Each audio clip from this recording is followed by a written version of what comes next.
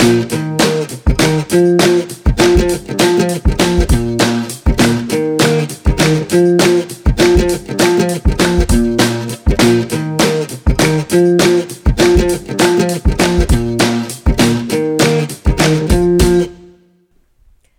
you for tuning in to the Pedagogies for Social Justice podcast, brought to you by a student-staff partnership at the University of Westminster. This is a platform for students and educators to exchange knowledge and encourage discussion about the current challenges facing higher education. I'm your host Kyra, and this is our second part of our two-part episode with Westminster Lecturer in English Literature K.M. Graham.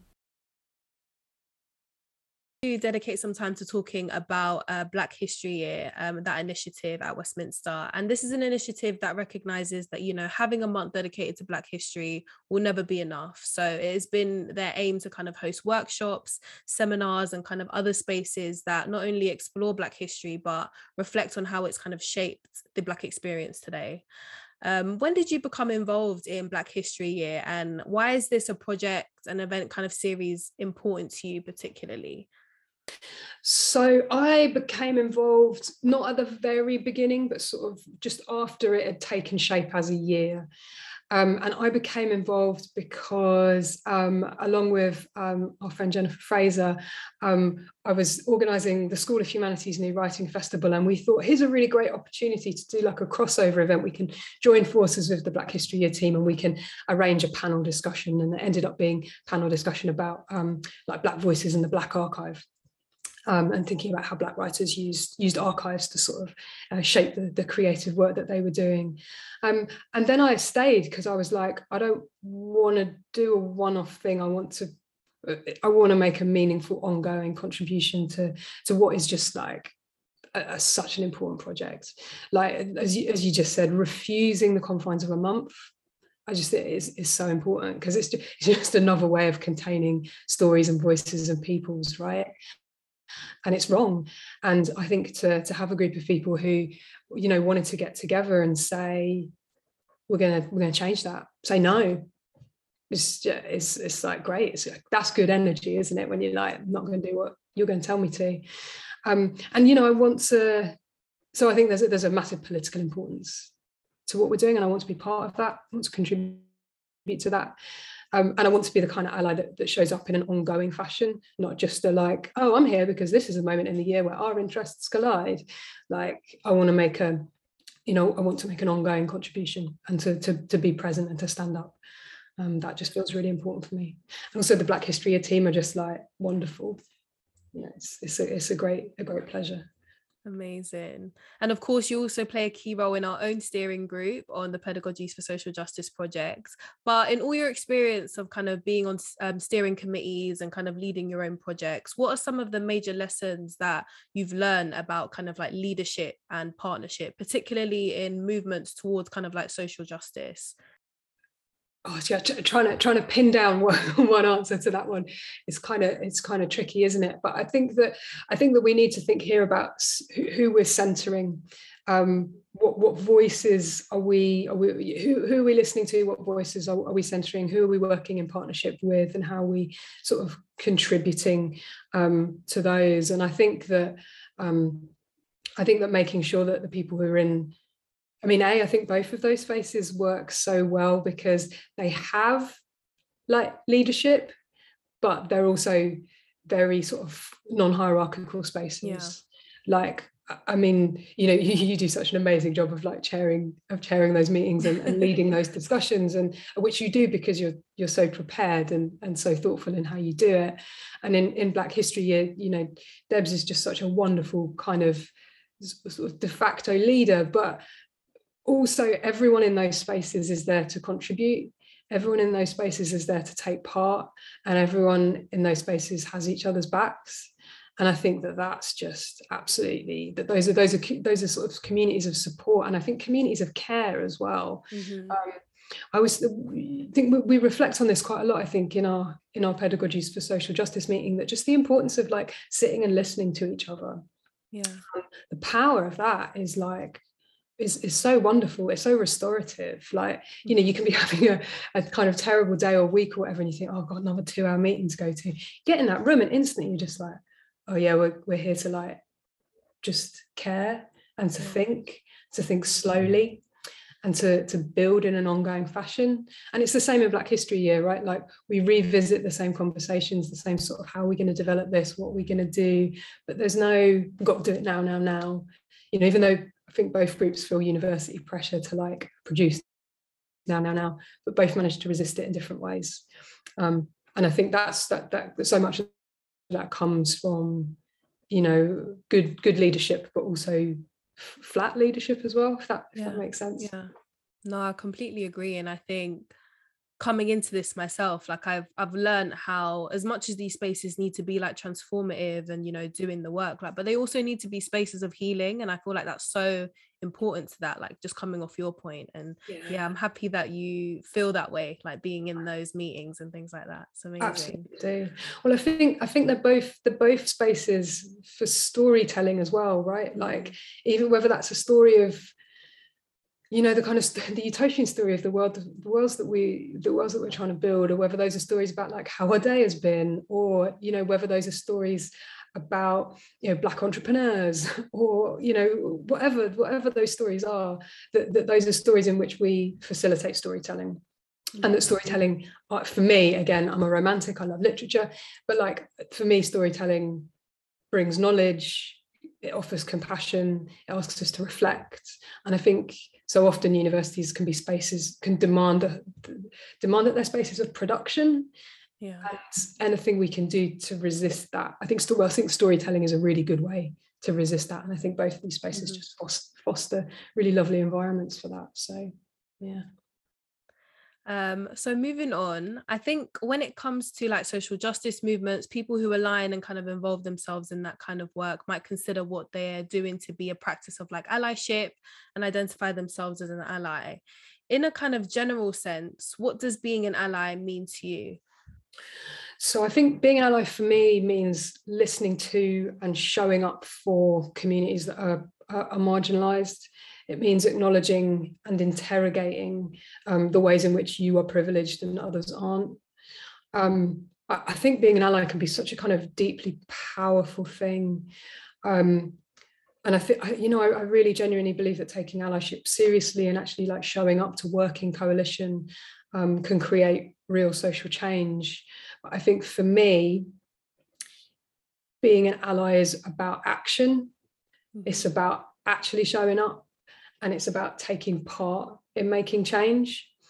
So for me, I think being an ally is very much about, well, in order to be a good ally, it's about reflecting on how you can take part, how you can do that work, and also how you can constantly kind of develop and move forward as an ally. Because I think, we might all be at different stages in like our journey of being an ally, right? Maybe you're at the listening and reading stage, but then make sure that turns into the action stage. Maybe you're in the self-reflection stage, make sure that turns into the reading stage, or whatever that looks like for you. I'm not going to map a progression, right? But thinking about what you can do. So for me, I think I would say around Black Lives Matter, so sort of since 2013, there's obviously like social media has been such an important part of social justice and about fostering these conversations and having these conversations. And I can, when I reflect back, I can think about moments where I was like, okay, I better get better at social media. If I want to do this, I've got to get better at social media. I'm not good at social media. It makes me anxious. It does not make me happy. Occasionally I put a picture of my cat on Instagram, but like I am not, it's not an arena that I'm confident in, should we say. And like, and it took me a while to be like, okay, but then that's not how you be an ally. Figure out what it looks like for you, and you're doing this work in your teaching. So just think about how you can do it more, do it better, make broader changes, speak to more people about it.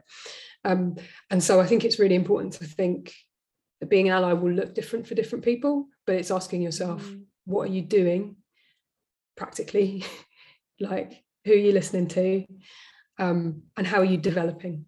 Because it's not being, I think, in some ways, I think some of the pain and violence that Black communities and that queer communities, perhaps in particular, are experiencing at the moment is actually because we've had a very static model of allyship in which allies haven't really felt like they need to like reflect on what it means to be an ally, what it means to be like a friend to the gays or whatever, like that reflection hasn't taken place. There's been this sort of staticness, and I wonder what, I think being an ally is a mobile developing position that we need to reflect on. Yeah, thank you. And like, I'm so happy you make that point of like, being an ally looks different for everyone. Like, you know, we need people on, I was having a conversation about this with somebody quite a while back, but like, you know, we need people on like the front line in the protests. We need people in the academy. We need people in government. Like, you know, there's so many different ways that you can be an ally. And I'm happy that you picked up on that point. Yeah. So important. We can all take part. We should all take part. Exactly. Yeah. So how do the responsibilities of kind of an ally differ from those of a white ally, would you say, particularly within like kind of anti-racist and decolonial work? So again, I think this is a really good question. And I think it's a really difficult thing, because I think that being a white ally, whenever you're, any kind of allyship involves a kind of self-reflection, and it involves acknowledging the sort of privileges that you hold or that you have benefited from. And I think what white allies have to interrogate a thing that we've been trained not to see. Mm-hmm. We've been trained not to speak about. And that for a lot of people is really difficult to talk about. And so white allies have to do that work and get over that defensiveness. And white allies have to sort of let go, I think, of positions of privilege, positions of silence. And I think that can be really, really difficult for people. And I think for some white allies, there's a tension in acknowledging that you've benefited from structural racism, but also being like, you know, I didn't do structural racism, but I'm benefiting from it. And as long as I don't talk about it, I'm perpetuating it. Mm-hmm. And I think that move is difficult for people. And I think that, I think that self-reflection is hard. And I think being a white ally means doing that work. Mm-hmm. And it's like, it's really rewarding work. It's socially rewarding, intellectually rewarding, powerful thing to do. And there are loads of resources to help you do it. Yeah. You know, and you can do and make that change. But I think one of the things I often see in my role as sort of EDI lead for the School of Humanities is I see that defensiveness, and I see that anxiety, and I see that fear when people are asked to reflect on who they are as a white person and who they are as a white person in the academy. Yeah. And I think also, like, being a white ally in spaces like a university, a space of white privilege, means you have a voice and you need to use it. Mm-hmm. You can make change, you need to make it, you know, for me. And what would you say are some of the risks of doing kind of allied work, like in your experience? Or have you seen there are ways in which like it can be more destructive than transformative? Yeah, so again, I think this is a really interesting question. I think it's, you have to be so careful when you're doing this work, because I think firstly, I think you have to be like a trustworthy white ally. I'm taking that term from a woman called Melanie S. Morrison, and it's just the idea that you've got to be reliable. You've got to show up when everyone isn't looking. You know, you've got to, you know, your Black colleagues have to know that you're going to do the work when they're not there. So I think that's really important, because allyship can be performative. You know, allyship can be something you say you're doing when you're not. So I think being trustworthy, you know, I think that performativeness can be destructive, right? If you say you're doing it and you're not.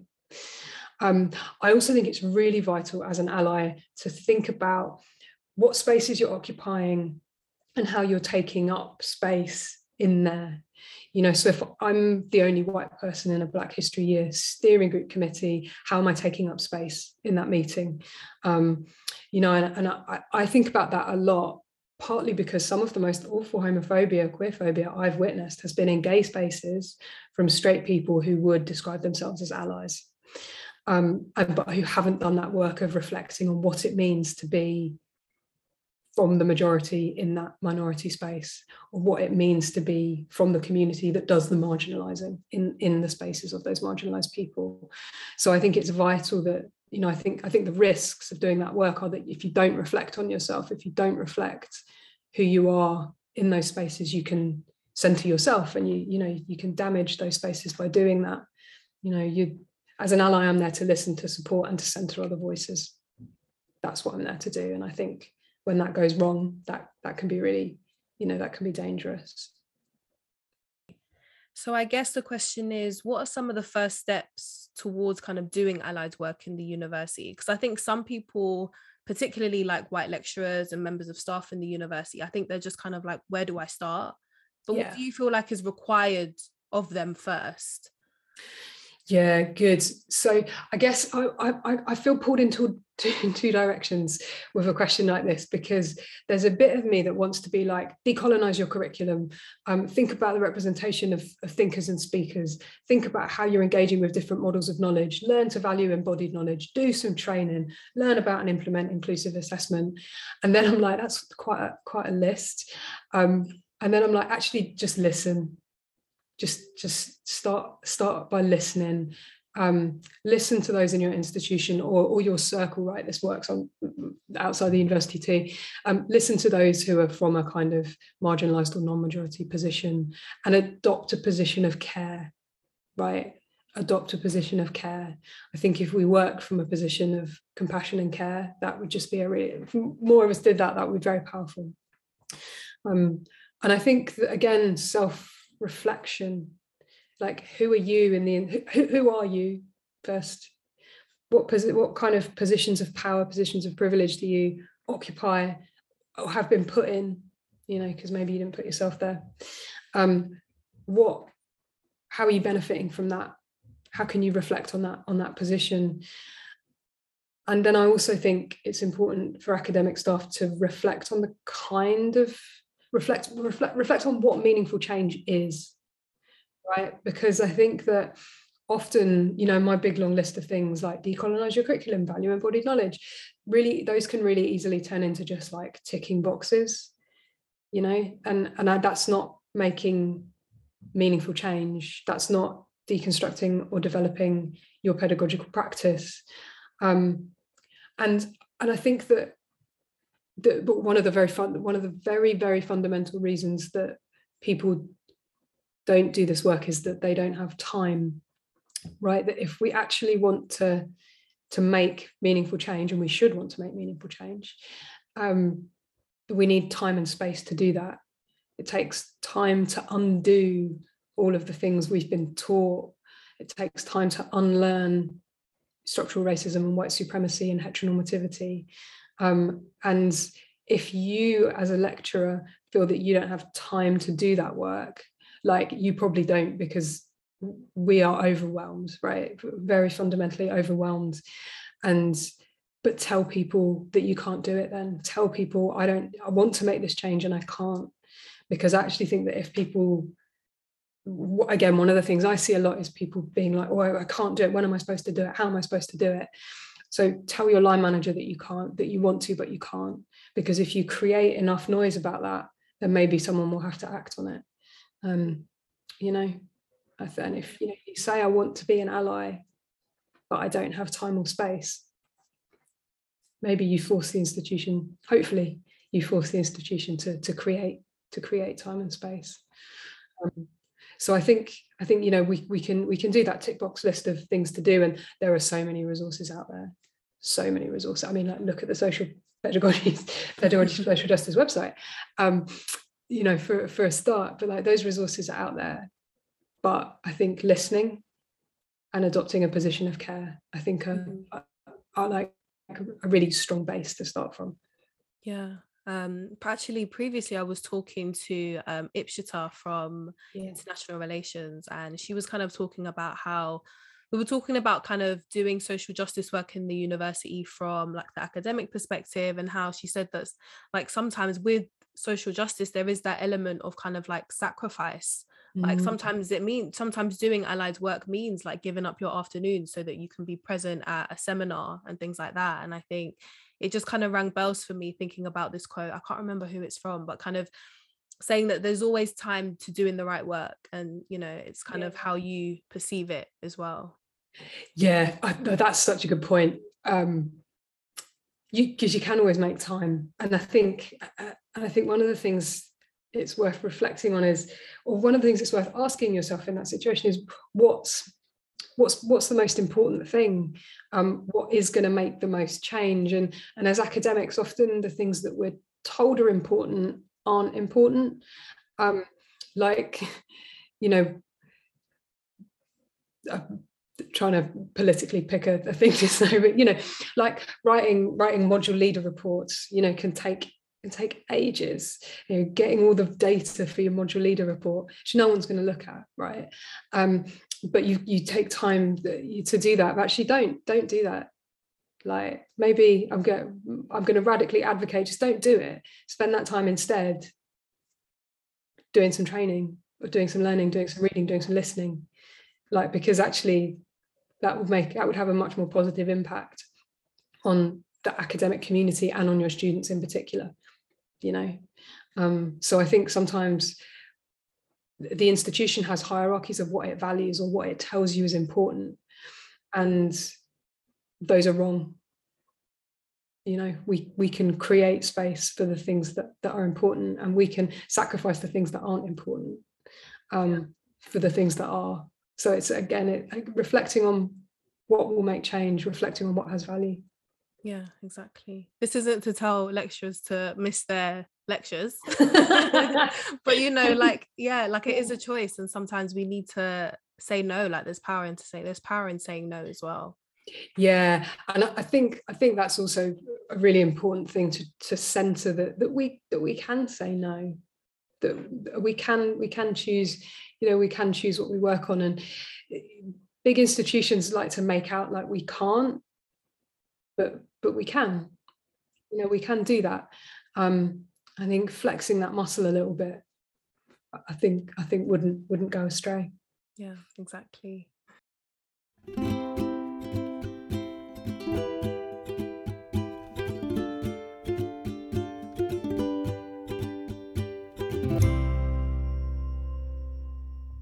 So just going back to talking about English curricula, in what ways is English lit a colonial kind of discipline? I'm sure there's multiple answers to this question, but kind of what sticks out most for you? So I think I would say that English literature is a super colonial subject, a super colonial area, both in terms of like how it's constructed as a discipline, and the very way in which we use English literature without really interrogating what we mean by English. I think it's sort of centrally there in the name. And I think one of the major things for me is just always this notion of the canon that inflects everything that we do as literature scholars. And that, you know, and the idea also that we've got to teach the canon before we can try to undo the canon. Like, I don't think we do. I don't think we need to spend a year doing the canon. We could spend a week doing the canon, and then immediately go into all the exciting stuff that undoes it and that tries to challenge it. And in doing that, we're thinking about straight away, whose voices are we centering?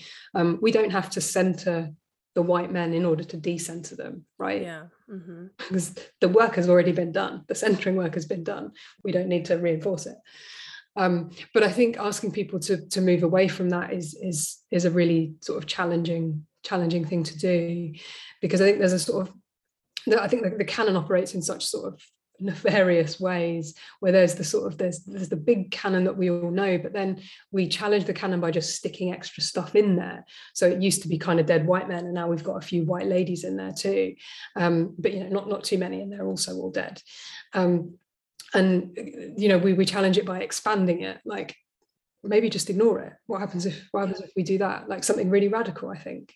But then we also construct kind of smaller canons as a way of refusing the big canon. And I just think, how do we do that work without even sort of constructing a center and a margin. How do we refuse that model of knowledge, that model of value, that model of practice, which I think is a really important thing to do, but also a really challenging thing to do, because the notion of like literary value is so tied up with the canon, with whiteness, and with masculinity, and also with heterosexuality. But I think we can see ways in which actually like white male homosexuality has made its way into the canon fairly easily. If we think about the canon as an expanding thing, and I think the other thing that can make English literature a very colonial subject is the way that we position discourses or conversations that come from the margins, right? That often post-coloniality is a module, critical race theory is a module, sexuality is a module, queerness is a module, and they're not core modules, they're option modules, and they're not in those sort of big core classes that we're teaching. They're things that people do if they have a special interest in them. And by doing that, again, we're just reinforcing the center and the margin as a model, as a sort of spatial model of knowledge, which is dangerous. It's wrong. These are, and students know these are wrong. I've had so many wonderful conversations over the past couple of years, in particular, with students who've really eloquently expressed how powerfully important it is that everyone is having conversations about race, not just people who are affected by racism, that everyone is having conversations about homophobia, not just queer people. They know this. They're right. We need to act on this. We also know this. We just need to act on it, and we need to, we could just flip it and we would instantly make things better, I would say. But so I think, thinking about what qualifies as a niche interest or a special interest. Again, I'm using sort of scare quotes around those words because they're not niche or special. Let's make this core. Let's make these conversations central to the backbone of people's education. And in English literature in Westminster, we've just brought in this new third year module, which we've called Reading the Present, which has been sort of 18 months or so in the making. And it has at its heart an interrogation of race and coloniality. That's where the module starts, with this notion that English literature is a colonial beast, and we need to interrogate what that means and how it inflects through and impacts on everything that comes afterwards. And so we start from that point, and then we work through, and the module has a kind of it's arranged in 3 blocks, but each block sort of works historically. So we're going like backwards and forwards in time in ways that I think are quite exciting, because we're trying to think about the ways in which colonial pasts or homophobic pasts shape our present. We're trying to ask those questions to challenge those sort of simple narratives of progression. And we're looking at loads of different forms. So we're looking at we look at prison writing, we look at short stories, we look at poetry, we look at Ex Machina, the film. We think about trial transcripts. We think about all different sort of forms, and the way in which literature is absolutely central to how the social fabric is woven, and that literature has such a central place in how we understand who we are, and how we change who we are and challenge who we are, and how we challenge structures of power. And the module ends in a place where we think about what's the relationship between literature and justice, both in a really literal sense of what's the relationship between literature and the law, and how might the law be used as a tool to silence particular communities, which absolutely has been historically, but also like how might literature be a force for justice, and how might literature give a sort of voice to marginalized people. And so we end with a novel which is a stunning, wonderful piece of work by Shola von Reinholdt called Loat. It was published 2020, and it was published by Jacaranda Press, who in 2020 published 20 new books by Black British writers. It was the first time that anyone had ever done anything like that. It's a really, really amazing series, and this novel is absolutely astonishing. This novel is about this character called Matilda, who is looking for Black queer history, and she's trying to think about what it means to find figures from the Black queer figures from the past, and they're when she finds them, they are so powerful, and it's so sort of like amazing and transformative for her. But then there's also these amazing like little historical narratives running through it, which are really asking us to think about the ways in which like queer Black voices in general, queer Black voices in particular, have been sort of silenced and consumed by white models of knowledge. And so there's I don't want to give too much away in case people read it, but there's this amazing way in which this Black queer poet from the modernist period is literally consumed by white art theory.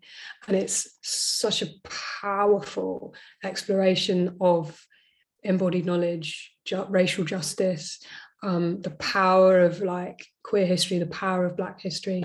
Just think everyone should read it. Wonderful piece of work, and such a wonderful way to interrogate what the bodies of knowledge that prop up English literature are actually doing, and how they're actually sort of consuming the marginalized in ways that are, really distressing. And yet the novel itself is like a powerful celebration. So wonderful piece, read it. So this module that you were talking about, it's for third year students, right? English lit students. Yeah, third year English literature students, and it's a core module. That was nice. When we were designing it, that was absolutely, we were very insistent that it was core. But other students on other humanities degrees can also take it if they're interested. So yeah, it's not a sort of closed thing. It's open, and yeah, it's been really, really exciting to teach it for the first time. And honestly, some of the student work that has been produced as part of that module is some of the most amazing I've ever seen. So I think it's also, and this is what we wanted to do, was to give students whose lives have been shaped by colonial legacies a chance to reflect on and speak to that, and some of what they did in response to that was wonderful. So more powerful. I might need to sit in on one of these classes. Totally welcome to it. Do you know what? Sit in. They do presentations. Sit in on the presentations, because that was such a moment of, like, wow, you guys are mind blowing. And also students who've been through the pandemic and online learning. Hope you're okay. And they're like, yeah, you are. Look at you. Amazing. So I wanted to ask, as a lecturer, do you find it challenging to kind of introduce decolonial readings of knowledge in your course? Like maybe not thinking about this core module now that you're teaching, but in other kind of areas. Is it a challenge for you sometimes? The challenge is in having the time to do it properly, and because like in some ways it's kind of easy, right? Like the material is there. It's just finding it, putting it on your course and committing to it. It's exciting to do. Like this year I put on and again another very contemporary novel, like 2018 by Michael Doncourt, called Hold. It's about kind of it's about sort of got two narratives, one set in Ghana, one set in London. It's sort of juxtaposing sort of sexuality, desire, and female friendship in those locations.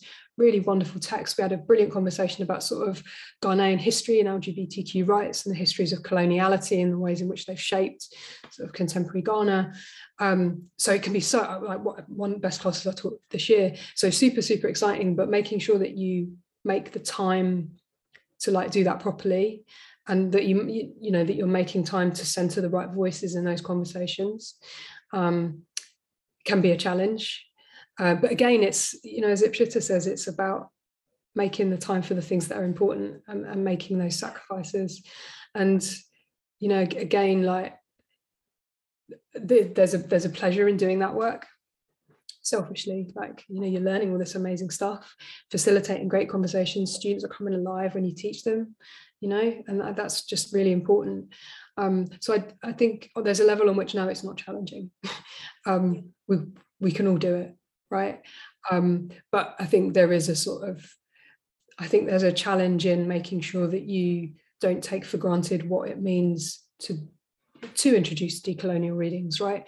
Because it's not just me saying, oh, Michael Doncourt is a Black British man with Ghanaian heritage, so I'll just throw him on the course, job done. It's about thinking, how can I, as a white woman, then facilitate a conversation about Ghanaian history, right?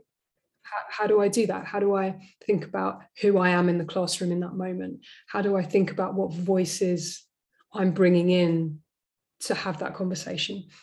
How do I think about how I'm letting students who might have Ghanaian heritage speak in that space? How am I creating spaces for all of those different voices? And I think that often we take for granted that if you're going to do it properly, that takes time, that takes thought, that takes reflection. And we live in a moment where we're all time poor. So, but again, we make space. Yeah, exactly. So I guess my question is then, just coming off what you said now, like how can lecturers within kind of English Lit begin to decolonize like their pedagogy, but really like create that kind of space where those discussions can be had? Like what are kind of the practical things, or is there anything that you do particularly? Yeah, so I think really it's just asking yourself, what voices are you centering? For me, that's just such a kind of useful question, and thinking about the level at which those different voices exist. So when we think about English literature or any comparative literature, literally who is the text written by, but like who's in it, what's in it, what conversations are happening within it, what bodies of knowledge are we bringing it into conversation with, how are we bringing different discourses in, how are we positioning the discourses that we bring in, how are we making sure we're not universalizing, because often that I think that's a real kind of danger. But then, so I think there's that kind of practical thing in terms of like your curriculum. But then for me, there's also something really important and very powerful, right, about like what embodied knowledge do you have? What embodied knowledge do you lack? And what embodied knowledge is in the room? Because I think often what we do is we privilege kind of intellectual knowledge, right? And so often that kind of knowledge is tied up with like Enlightenment histories of rationality, which are just built on racism. So how can we create space for students to bring, safe space for students to bring their own embodied knowledge into the room, into the space? And often I think that means reflecting on who we are in the classroom and acknowledging that we are not a kind of abstract brain, that we come in with a class history and a racial history and a gender identity and all those kinds of things. And I think that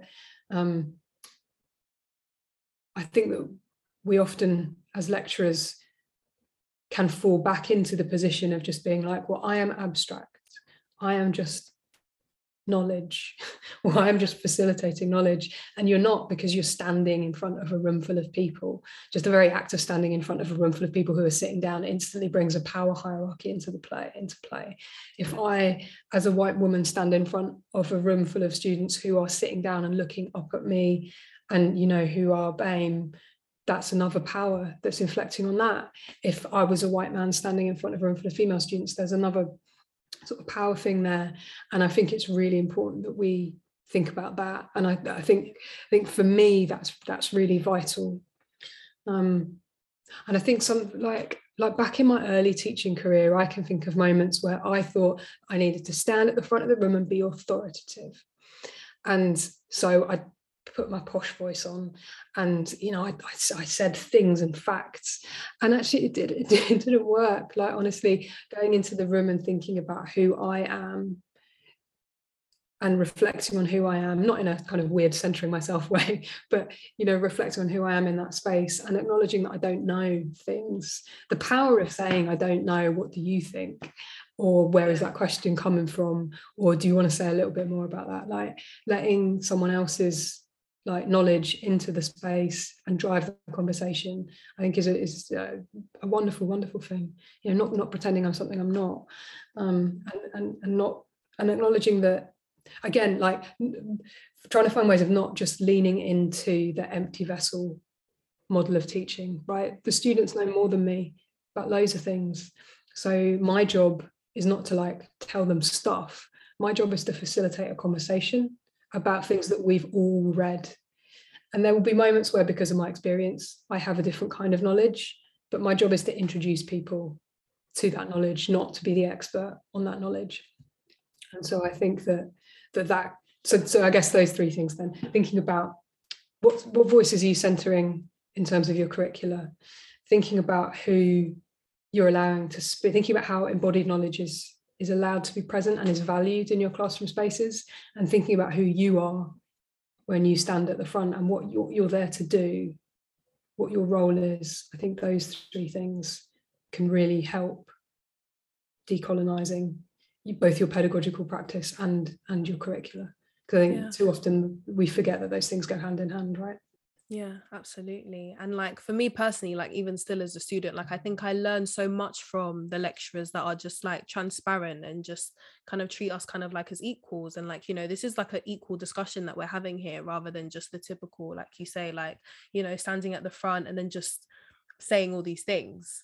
Like I think it makes such a difference to the learning experience, and like you really get the most out of university that way, I think.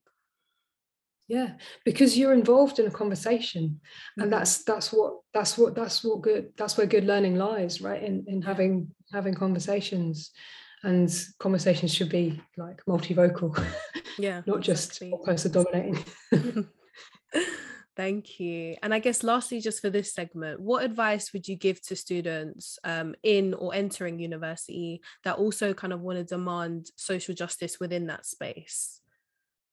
Yeah. So I mean, I think firstly, like, thank you for coming in and making that demand, because I think we need you to do that. It's a hard thing to do. So thank you for doing it.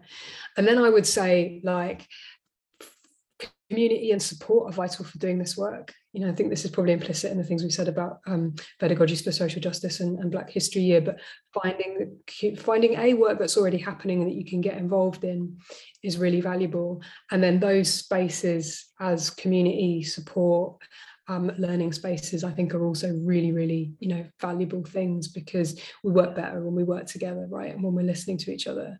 And so I think things like Black History Year, things like pedagogy for social justice, student societies, you know, one of the things that we have, like at Westminster, is we've got our EDI champions. So from each school, students who paid to do work around EDI, you know, finding those opportunities, finding those structures and getting involved with them, I think is a really good way to make that demand for social justice. And then I would say, like, there's lots of channels available for students to sort of voice their opinions and to make those demands. Like, and those might be things like your course reps on whatever course you're doing. Those might be things like talking to the student union, and like use those channels that are there, but also ask for evidence that someone has responded to them. Because I think too often those channels that we build, channels that encourage people to say stuff, but then they're just echo chambers, right? If a student is coming to me and saying this is a problem, I think I have an obligation to say this is what we've done about it. But too often that reciprocity isn't it's not a conversation. So ask for sort of proof of evidence of change or evidence of action. And then I would also suggest to those students, go rogue, right? That fine, there are these things that already exist, but you can also go rogue, like get the email addresses of people in power and email them. Email the VC, like his email address is on the internet.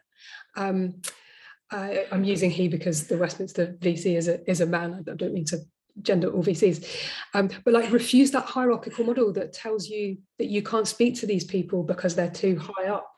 Like whatever that might mean, they are there to create an environment in which you can learn. That's their job. And if you feel they haven't done that, tell them and reach out to them. Because they have to listen. That's what their job is. And I think too often they're sort of cloistered away. So reach out to them. Don't listen to that hierarchy. Just go have at them. You heard it here first. Go rogue. Yeah. Can I add one thing to that as well? Yeah, of course. I think that I would also say to students who are doing that valuable, vital work of like demanding social justice within the space of a university or within any space, right? Anyone who's doing that work of demanding social justice, I think the other piece of advice I'd give them is that work can sometimes be really exhausting. It can sometimes be really hard. Giant institutions are slow and not the most responsive beasts in the world. So make sure you're taking care of yourself. And if you need to take time out, that's okay. I think sometimes it can feel like we've got to get up and do social justice and then go to bed, get up and do social justice. And sometimes we need to just get up and like play with a puppy or go for a walk or eat an ice cream, whatever. Because sometimes like actually just going to an art exhibition is also doing social justice. So find ways to take care of yourself within doing that work. Yeah, no, absolutely. And I think when like doing self-care allows you to do the best work that you can do as well. And I think not many people they realize that too late, or they just don't know. And I think, yeah, I'm happy that you raised that point. So unfortunately we're coming to an end to this interview. I could probably go on like, and now I'm having a really lovely this. time. But as a question I like to end on, what is something you'd like to see happen or see develop within higher education in the next 10 years? Yeah. So I think I've kind of got two things that I would say here. And the first is I want to see institutions create meaningful space for people to do the work of decolonizing. And I think that means time and space to reflect. I think that's vital. I think institutions have a responsibility to do that. And I think that if they don't do that, they're just continuing this situation in which you can make a lot of noise, but you aren't making any change. And I think that we both know, and we've reflected on this already, that to do that work takes space, it takes care, it takes slowing down, it takes conversation, it takes storytelling. Those things take time. So make that investment, because if you make that investment, you can change the game. Like the power of what you can do by creating that space, I think is so important. And then my other one, and this is the thing I like to say in meetings that no one ever knows how to respond to, but I think we have to challenge hierarchies in really meaningful ways, because universities are so hierarchical, like in terms of how we construct the space of the seminar to how we're literally arranged as an organization. And they're so hierarchical, and we only need to, the majority of institutions are also like very white at the top, and that's just them. We're just reproducing structural racism, just reproducing white supremacy, and we have to challenge that. They're also often straight people in positions of power as well, and we have to challenge that. And I think that as long as we're in hierarchical spaces, we're not in inclusive spaces. As long as we're in spaces that rely on an imbalance of power to function, we are not doing inclusive work or creating inclusive spaces. So I think in the next 10 years we have to address that.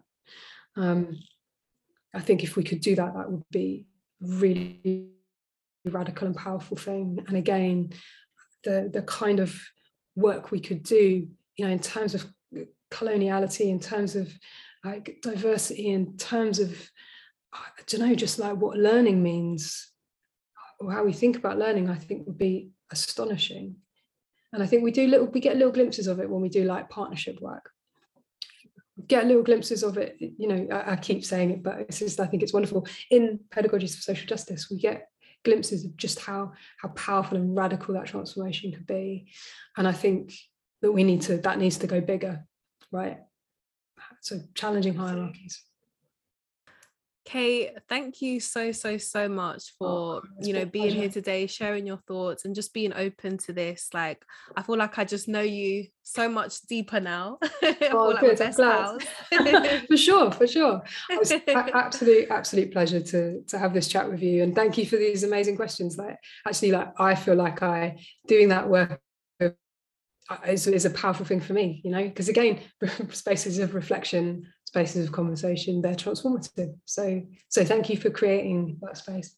Oh, thank you so much. Well, I will see you soon, and thank you again.